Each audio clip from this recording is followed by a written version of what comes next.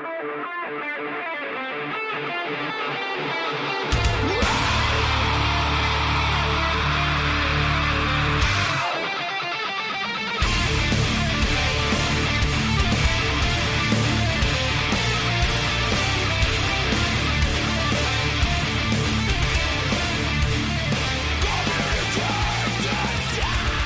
right, here we go. Today is Sunday, February 10th, 2019, and this is episode 233 of the Defensive Security Podcast.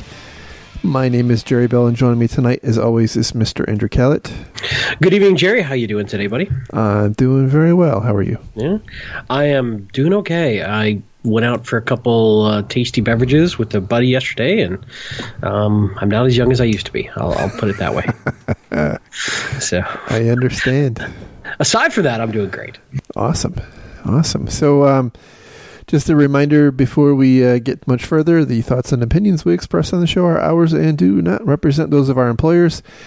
So some upcoming news. We've been invited to do a live episode of Defensive Sec in front of a live audience. Well, I hope they'll be live. Wait a minute. Are they sure that they didn't mistake us for somebody better? Hey, look, let's roll with it before they figure out their mistake. Okay, great. Well, that's exciting. When and where? It is Saturday, March 30th in Orlando, Florida. It's B-Sides Orlando. Wow. I know, it's fancy. I think it's kind of fancy. All right. Yeah. Pro tip. Let's not screw that up. That's for sure. That's for sure. And we have to have tchotchkes in case we do to smooth it over.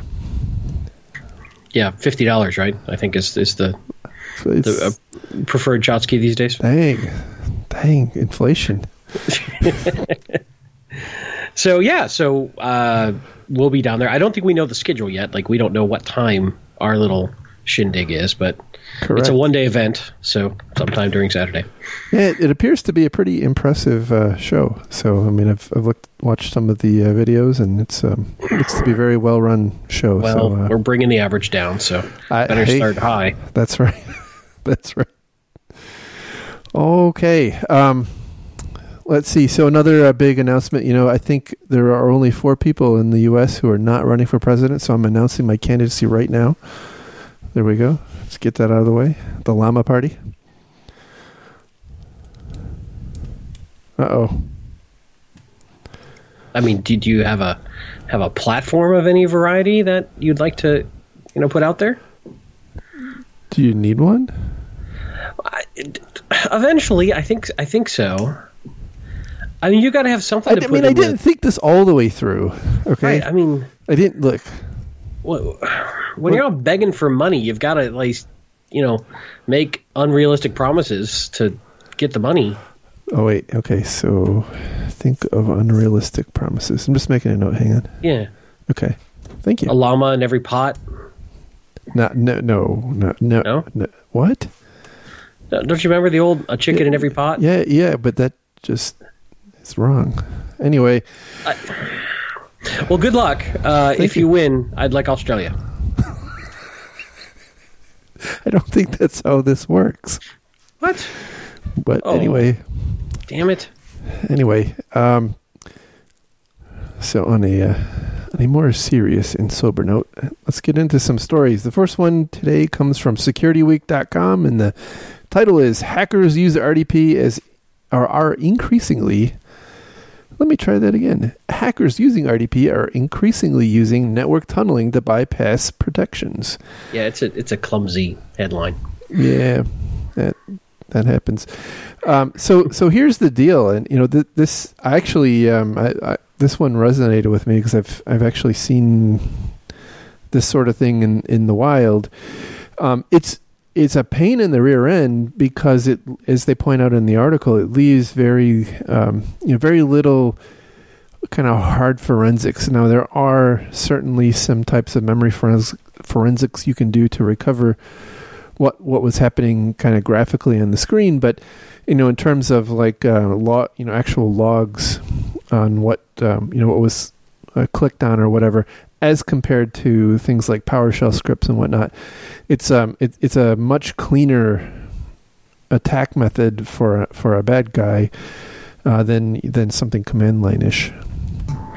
So the idea here is they're just leveraging the built-in remote desktop to jump onto systems and then to script sort of forwarding as well, right? From what I'm reading. Yeah. So they the one thing that's not really clearly articulated in this article is this is being paired with other kinds of attacks. So they're talking about compromising different types of systems in a network, and then configuring those systems in order to relay traffic or RDP traffic. So they give the example of a jump host that straddles kind of let's say a corporate network with an isolated network, and so they talk about how attackers are compromising that jump host and then configuring Windows, usually I guess primarily Windows, right? They're configuring that jump host through tools like NetSH to forward RDP traffic on some other random port from the kind of either the internet directly or some other part of the company's network into that isolated network, and all that can be done in a manner that doesn't interrupt the normal method of communication, the normal use of that jump server by actual valid administrators. Yeah. So, but this just comes back to again. Just locking down and defending your RDP, right? Limiting its ability to flow if it shouldn't, making sure the passwords are I guess hardened or even going two-factor, because this really is still relying upon them at some point harvesting some valid credentials, I imagine, to be able to jump over RDP. It's not that they are hacking the RDP protocol, it's that they have valid credentials and are then leveraging RDP. Yeah, correct. They've already penetrated the organization. They've already collected credentials through some means, right. And now this is really lateral movement, right? And I will tell you, we continue to see, and we talk about it on the show a fair amount, right? We continue to see a lot of organizations being compromised via RDP that's directly exposed on the internet, and which is a bad idea. Yeah, it is definitely a bad idea, and in those cases, it's a little unclear whether how those attacks actually happen. Is it password reuse, i.e., password stuffing attacks, or is it default passwords? Like let's say there's some standard piece of software installed with a default user ID and password, or is it chained with like phishing? So they try to phish some IT person or someone who otherwise would have access to log into that and then get their ID and password. Or even a multi-step attack where they get on somebody's local desktop and then just start gathering hashes and absolutely right. Either replaying or breaking those hashes, and the typical methodology of going lateral in a Windows environment. I guess the difference here is that they're just leveraging RDP because it's ubiquitous and it's easy and it's low log evidence of what actually is being done in those sessions.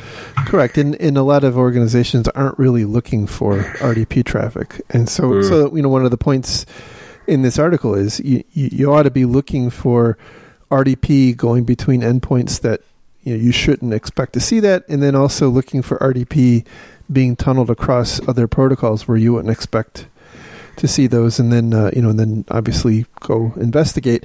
But also, I think you touched on it a little bit ago, and making sure that you can't log in, or your systems are not logged in, not able to be logged in using local accounts.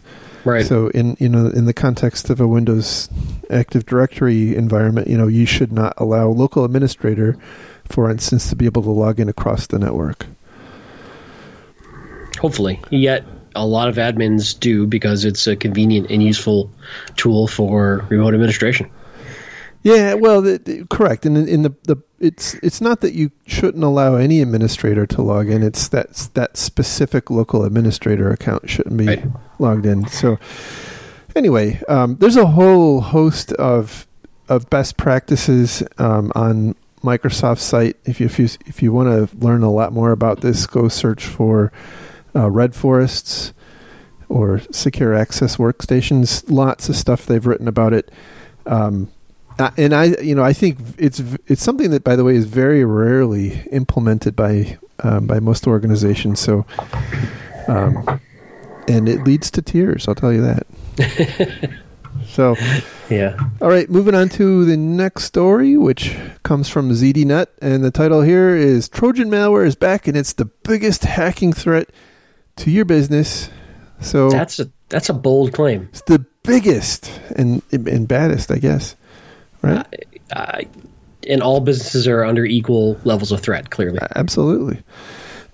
So, this is about an article about a Malware Labs report that points out that over the past year, Trojan malware, so they kind of segment Trojan and backdoors as slightly different, but almost tripled in terms of frequency from 2017 to 2018. And they pointed out that two particular Trojans are really quite common. One is Emotet and the other is TrickBot. TrickBot is often actually installed by Emotet, if that's not confusing enough. And these, by the way, are kind of, multi-use Trojans. We saw them used in cases like the ransomware attacks on, I think it was the city of Anchorage and a couple of other places. This, as I understand it, is one of the tools used to collect and sell access into organizations on the black market. So there's operations to Jerry. Yeah. The appropriate term is dark web. Oh, sorry. God, you're such a square black market. I know. Man. Oh well. I'll try harder. We'll harder. We'll go back and edit that. I'll edit that out, yeah. It'll be fine. Jeez. My God. It'll be fine. That's the kind of thing that destroys our credibility in this industry, mister. So they point out that, as compared to other types of malware like crypto ransomware, which was only up 9% year over year, this is a much more significant increase. And they point out that it appears like it's related to an increased interest in stealing data rather than the what we had been seeing with ransomware. Although I will say that this, as far as I understand, as we again saw in Alaska, is a method of delivering ransomware. So it's kind of like a broad spectrum disease that can be used to implant other problems. So it seems problematic to me to try to break it up this way. That's all I can say right now. Yeah, I mean, we have to remember that there's usually multiple phases, right? And the initial exploit is not necessarily in any way related to whatever is then dropped on the box after exploitation. So, that's what these toolkits are meant for, is to plug and play different payloads and different exploits and different things to be downloaded later, so that they can, once you've got a basic foothold, you can then drop other stuff on there as you see fit based on whatever your goals are. That's right.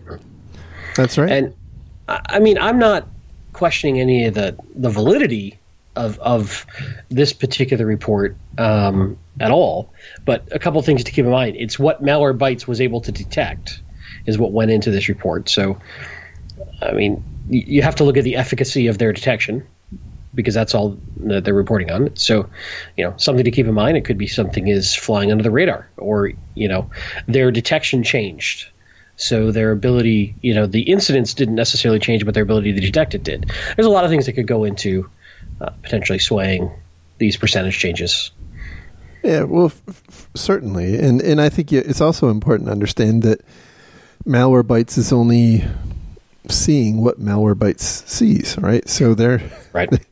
They're not necessarily seeing other types of attacks that are reliant on malware, and that actually kind of dovetails into the second, the next article, which comes from CSO Online, and the title is "Phishing Has Become the Root of Most Cyber Evil." Now wait a second. Right. So, you just told me that Trojan malware is the biggest threat, and now this one says it's phishing. It's no wonder we're confused. Yeah, I mean, you ever get? I remember a long time ago, I used to be an ardent reader of Scott Adams Dilbert books, and I remember one of his books. He talked about how in the future marketing would become so effective that you basically would buy whatever was most recently advertised to you before you got to the store. And so whatever the advertisement was right outside the store is what you have to buy. Right. And this just kind of harkens back to that concept. It's everybody's kind of got a perspective on what the most important security threat is. And the reality is they're all important. They're all serious. Most businesses are plagued by all of these things. And it's kind of a crapshoot of, what's more important. Well, and to put my cynical hat on for a moment, this particular report on phishing came from F5. The last report came from Malwarebytes. So again, we've got two different vendors in the space driving the narrative. Right. And of course, their goal is to either A, build credibility, or B, build mind share, ultimately to help sell their products. So you always have to question, what is it that the vendor is selling that may help with the problem they're helping to define, right? So the vendor will often define the problem as the problem they can solve, not necessarily the problem you actually have. So this is something that I keep going back to, and I don't know a better way to fix it yet. We do have some attempts to fix it, like with things like Gartner and other, sort of firms like that, but you always have to be careful when you're reading something that's sourced from a vendor, because they have ulterior motives, whether they want to admit it or not, or even know it or not. Yeah, exactly. Because they're incentivized generally to to collect and report on data that is relevant to the things that that's in their wheelhouse. Why would you spend time collecting stuff that's not relevant to the stuff you do? That just doesn't make sense. And who knows how scientifically accurate these are. I mean, I remember working for vendors that will go unnamed, that we would be at a major trade show and the marketing guys would go ask 50 people at the trade show and then put out a press release on that study. That's awesome. And I'm like, you're kidding me. So I'm not saying that these are that scientifically unrigorous as that example, but I'm just saying, be careful when you take this stuff at face value. Yeah, I don't think you can really look at one of these headlines and say, well, that is the top threat, because it's the top threat from the perspective of the data that they gathered and analyzed. I'm more willing to consider phishing probably a bigger threat than Trojans. That's just me. But that's anecdotal, gut feeling evidence. I can't back that up with statistics like I should. Yeah, so they do in this article. I mean, for all the griping we did, they do point out a number of of actual real concerns. As they point out, 93% of phishing websites actually now use SSL or TLS certificates. Largely because of it's become very pervasive and easy to use with the advent of Let's Encrypt. Not bashing Let's Encrypt, just saying it is what it is. We kind of taught people over the past 15 years to look for the stupid green lock, and now they and now we're a victim of our own success on that front. Right. And they point out with respect again to F5. Apparently, F5 does some work in taking down malicious websites. They point out that the vast majority of sites they take down, 75.6%, in fact, were phishing websites, as opposed to the number 2 at only 11.3%, which was malicious scripts, so like exploit kits and whatnot. So, obviously most most of the effort right now is in collecting credentials. And I have a feeling, and this is a difficult, again, not quantifiable gut feeling, but I have a feeling that the predominant or the preponderance of those are going to be attacks against consumers and not against, or not necessarily against organizations. I mean, at the end of the day, it is against an organization, but it's, their direct attacks on consumers trying to masquerade as, let's say, a bank or a retailer or what have you. Yeah, I would say that from a volume standpoint, sure, but I would say enterprises, phishing still plays a major role in the beginning of most enterprise exploits and attacks as well. I mean, look at the old WellPoint, now Anthem, right? That was WE11POINT.com. Right. that got them bit. So and so it goes. So absolutely. They do point out a couple of ideas, which I don't think are necessarily revolutionary, but making sure that you identify email that originates from outside of your organization. So a lot of organizations put the word external in brackets at the start of the subject line for email that comes in from the outside. I will tell you that is becoming a much more difficult thing to do in the modern, in modern IT, because a lot of our, increasingly, a lot of our business systems are not, kind of quote inside the firewall. They're, software as a service type things. They're, right, and they're generating regular emails that, end up getting marked as external because they're coming from outside of the the internal mail domain, at least from the MX's perspective. So they get marked as external, and then people are like, well, it's not external, it's our HR vendor. Well, yeah, but it's right. So you end up depending on how you handle that, you can kind of create some bad practices. And so you really want to think about how best to handle that in training. Because if you say, always be suspicious of emails that come from outside that look like they're legitimate, and then all of a sudden, your legitimate payroll emails come from outside, you get the point.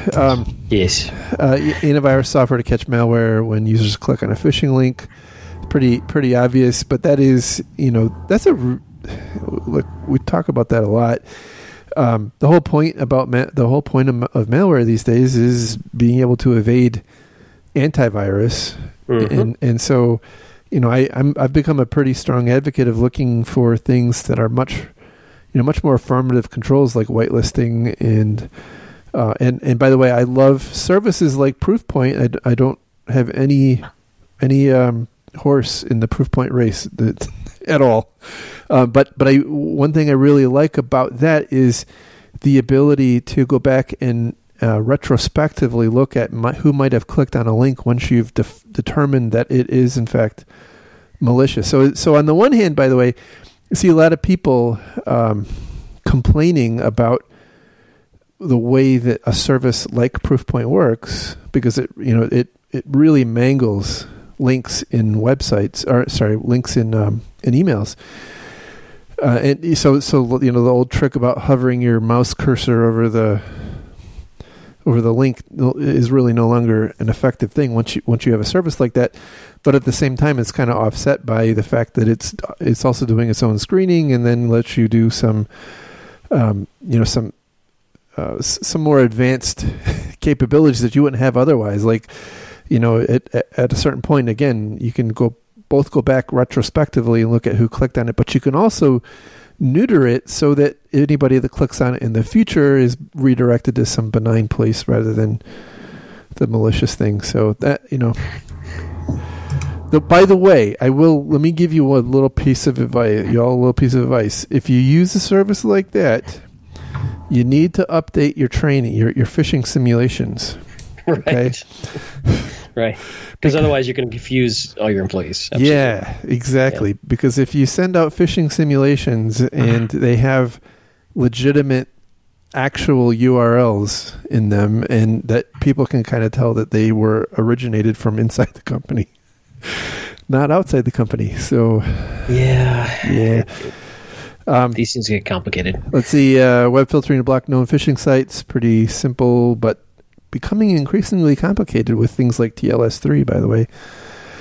And there's a move afoot. I don't remember if TLS 1.3 has it or not, but I know that there's a move to take the SNI header, which has the domain, and and move it's currently outside, so you can do some filtering and make that encrypted too. So if that happens, it's quite difficult. Well, yeah, I mean, on that topic, we've got this big culture war going on between privacy advocates and corporate security folks on the ability to inspect this traffic.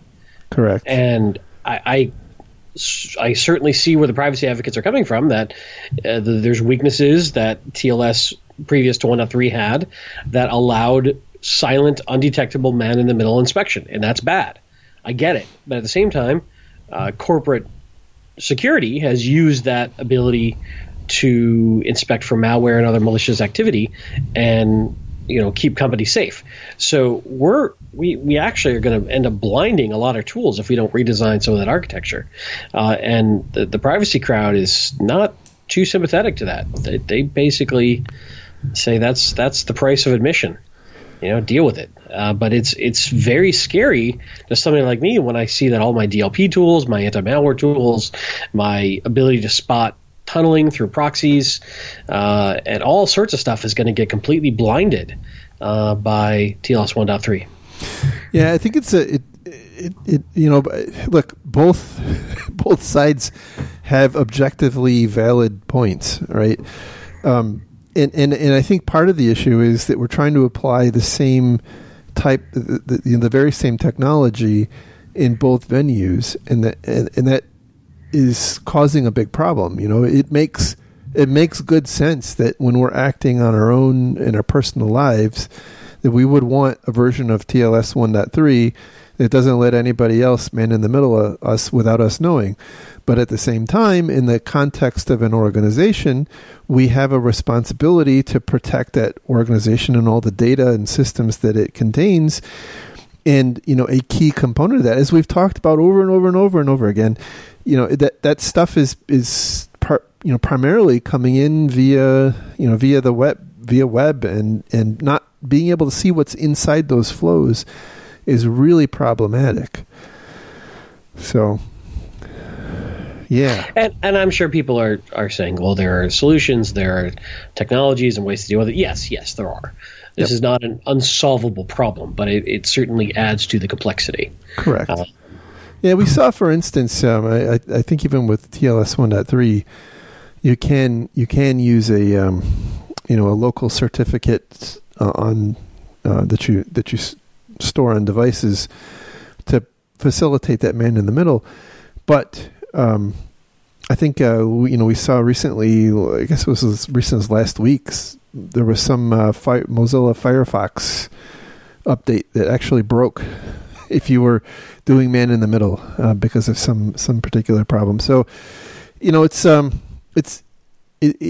not, we're using the technology in a way that's not really intended, but is also at the same point in the context of a business or organization is very important.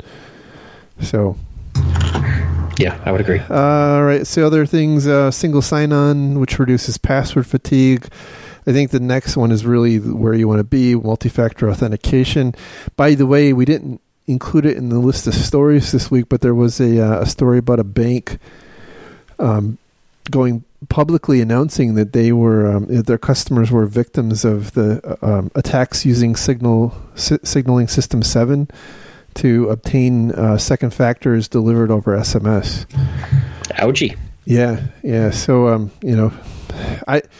there's look, as everybody knows, some two-factor is better than no two-factor, but I think pretty quickly as more and more of the world moves to two-factor, we're gonna we have to wrestle with the realization that once we cut off the people's ability to use just a password to log in, they're gonna really start going after in earnest two-factor, and this stuff takes a long time to change, and so I would recommend starting to think about, if you're using SMS-based two-factor, start thinking about what you're going to do next. Agreed. Access controls to limit employees from reaching critical systems. That one is really important, and that one we talked a lot about in the Sing Health breach. That was a big factor there, and actually I think it's probably a pretty big factor in most breaches. I don't know that a lot of organizations actually do a great job of segmenting and really delineating permissions. There's this zero trust wave or methodology wave, and to some extent I'm perceiving it as a bit of a sickness.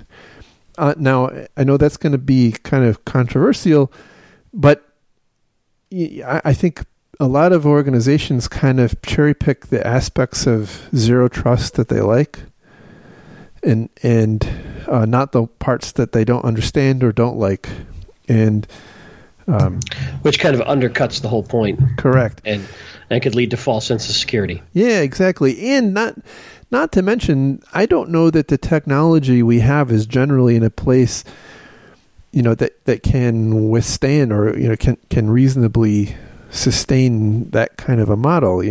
We see over and over kind of remotely exploitable via the network types of things, and in the context of a zero trust model, I mean that's a house of cards that can implode really fast if you're not careful.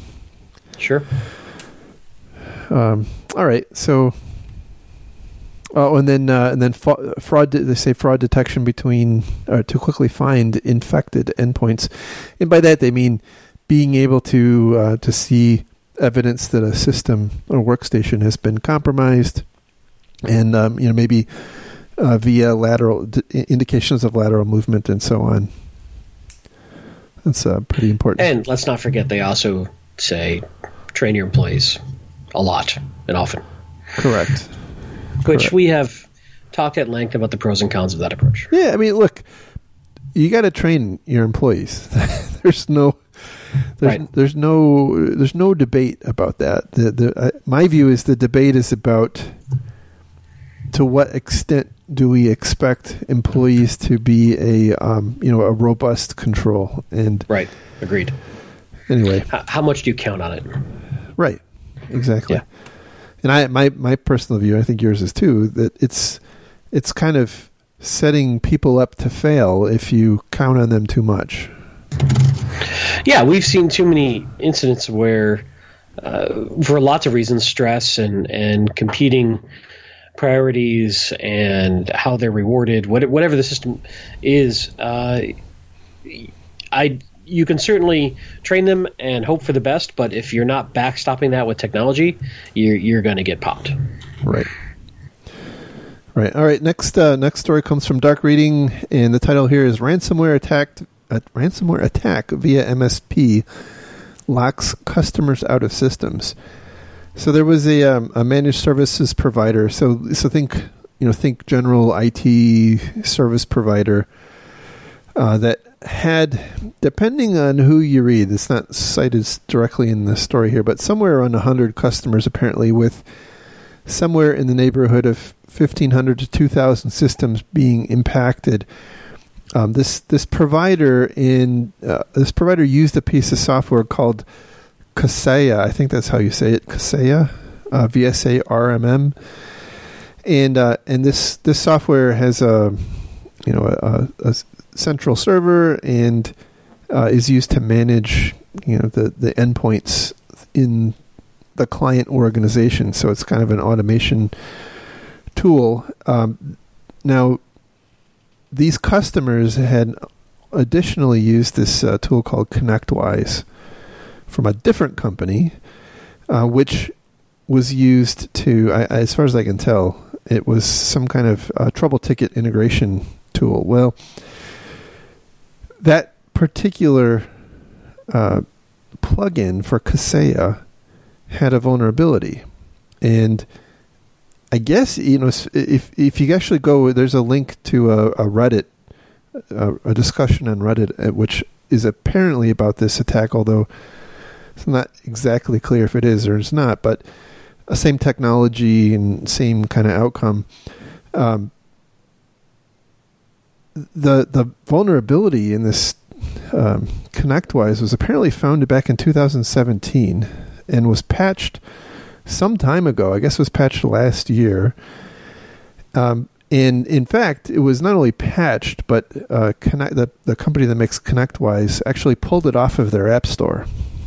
And now there's a lot of hoopla going on about whether or not Kaseya and ConnectWise did enough to notify customers of the problem, proactively. That part's a little unclear. And this is a tough one because it's sort of a plug-in to a fairly obscure piece of software to begin with. I would bet most vulnerability management scanning tools probably wouldn't have picked this one up.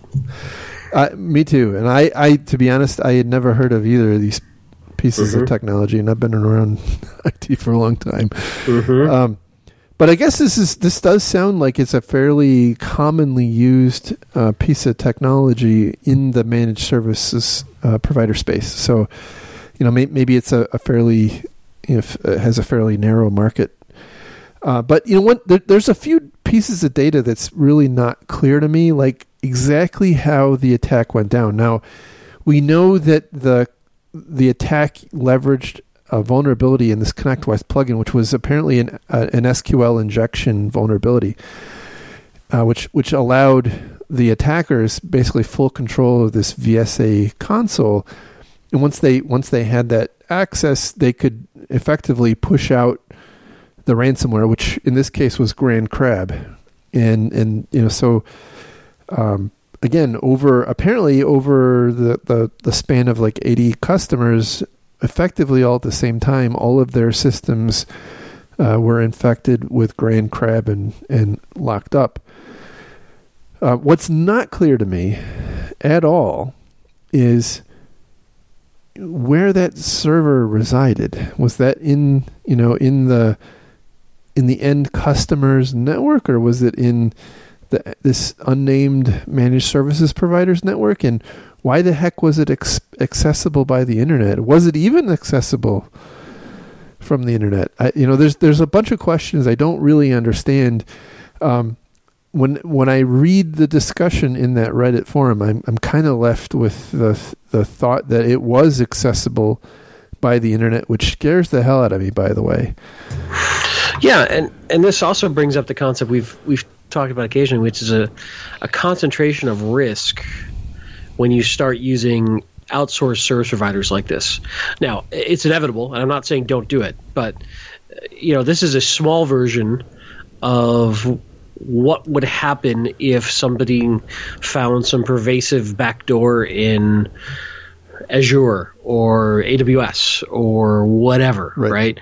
Or they found a way to take over the system management console of a major security MSSP, for instance, and suddenly could change firewall rules for 1,000 customers.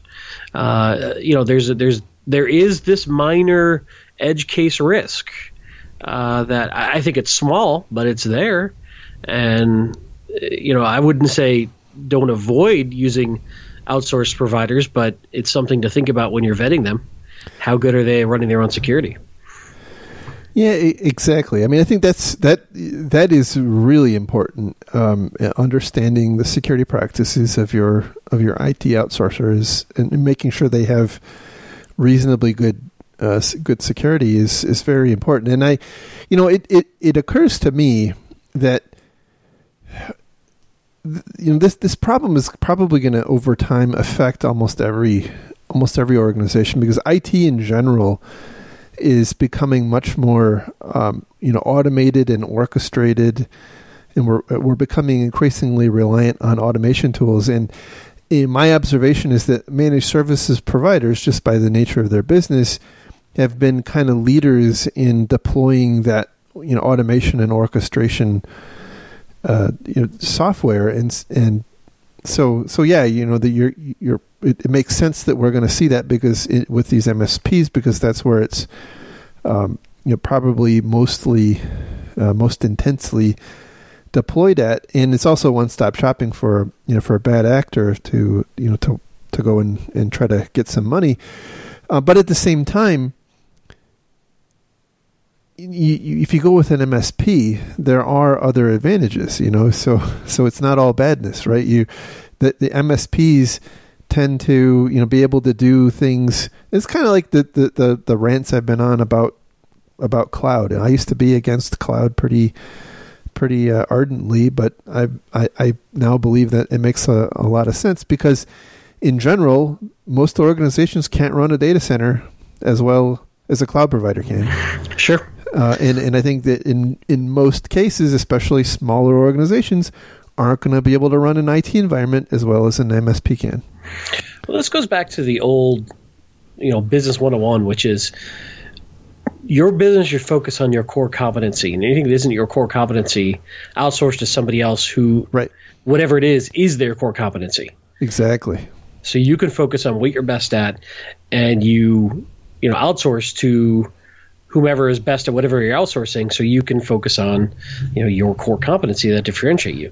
And I think we're finally at a point in IT where that's probably going to happen more and more often. Yeah, I've talked about it a lot. I really think that over time, IT starts to become a utility play. It's going to be like power and water.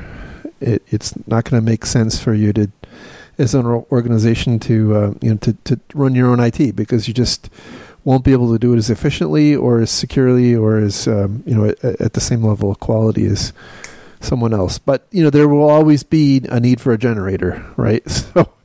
So there probably will always be a need for some kind of on-prem type IT, and I actually think we're starting to see that with this recent buzzword of what we're calling edge computing. So that's anyway. So moving on to the very last thing. This is something that caught my eye. It's an update from DLA Piper, which is I believe it's a law firm, and they wrote a report on basically the first 8 months of the GDPR, and there's really one very particularly interesting thing to me. In that 8-month time, there have been 59,000 personal data breaches reported to data protection authorities in Europe.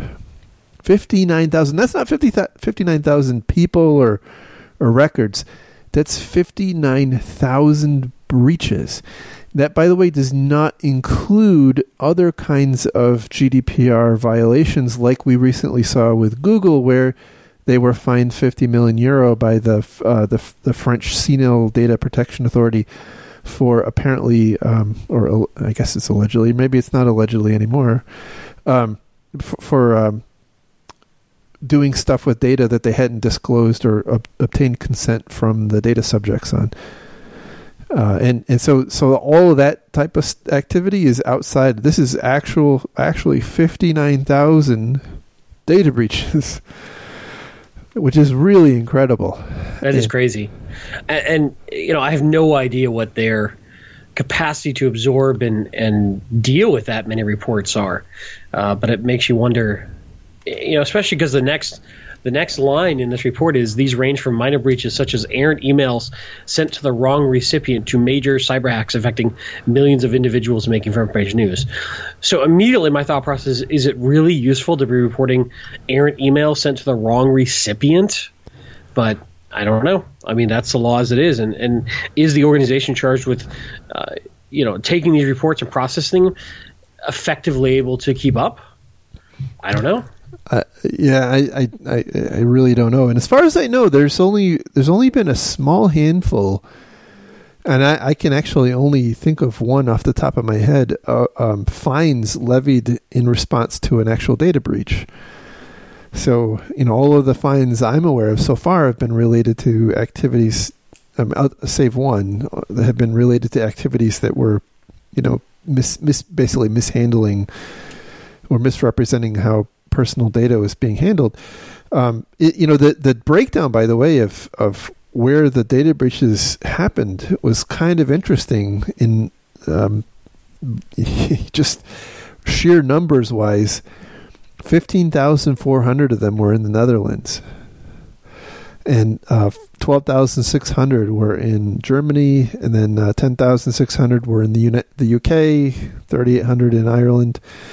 It would be interesting, by the way, back to your to the point you made a couple minutes ago, to be able to kind of see the distribution of like number of impacted individuals. What does that look like? Is there only are 90% or 95% of these like the misdirected email, right?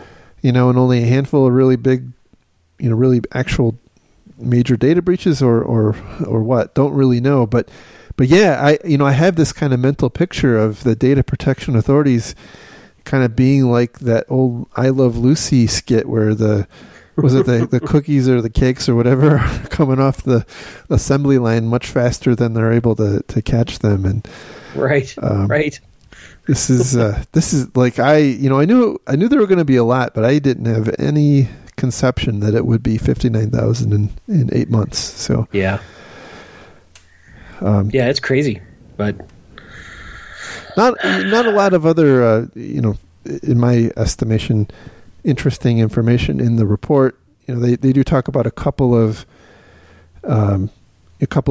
notable fines levied in response to some breaches, but they're all pretty small. Like £80,000 or €80,000, €5,000. So it's kind of interesting that not sure if the big fines are kind of off in the future still, or or are they just going to be so overwhelmed deluged in data breaches that they just have to be super selective in what they pursue? I just don't know. But it's interesting. We are seeing other countries, by the way, like Canada and here in the U.S., California is trying to enact something somewhat similar. Japan enacted something similar too.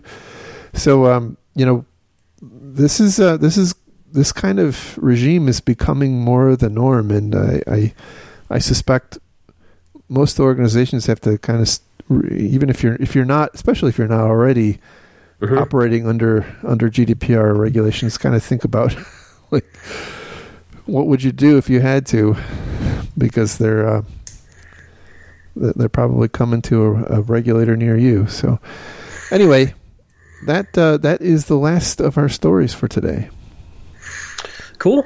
So just a reminder, you can find links to all the things we talked about tonight on our website at www.defensivesecurity.org. You can follow the show on Twitter at DefensiveSec. You can follow Mr. Kallett on Twitter at Lurg, me on Twitter at MaliciousLink. You can also, by the way, go to my Mastodon instance. It's infosec.exchange and sign up there. It's kind of like Twitter, but a lot less crazy. That's the way I'd say it. So far, yes, so far. It'll catch up probably. Yeah. So anyway, thanks everyone. Have a great week, and we'll talk again soon. And shout out to our Patreon donors. Yes. As always, you guys are awesome. Thank you. Take care. Have a great week. We'll talk to you soon. Bye-bye. Bye.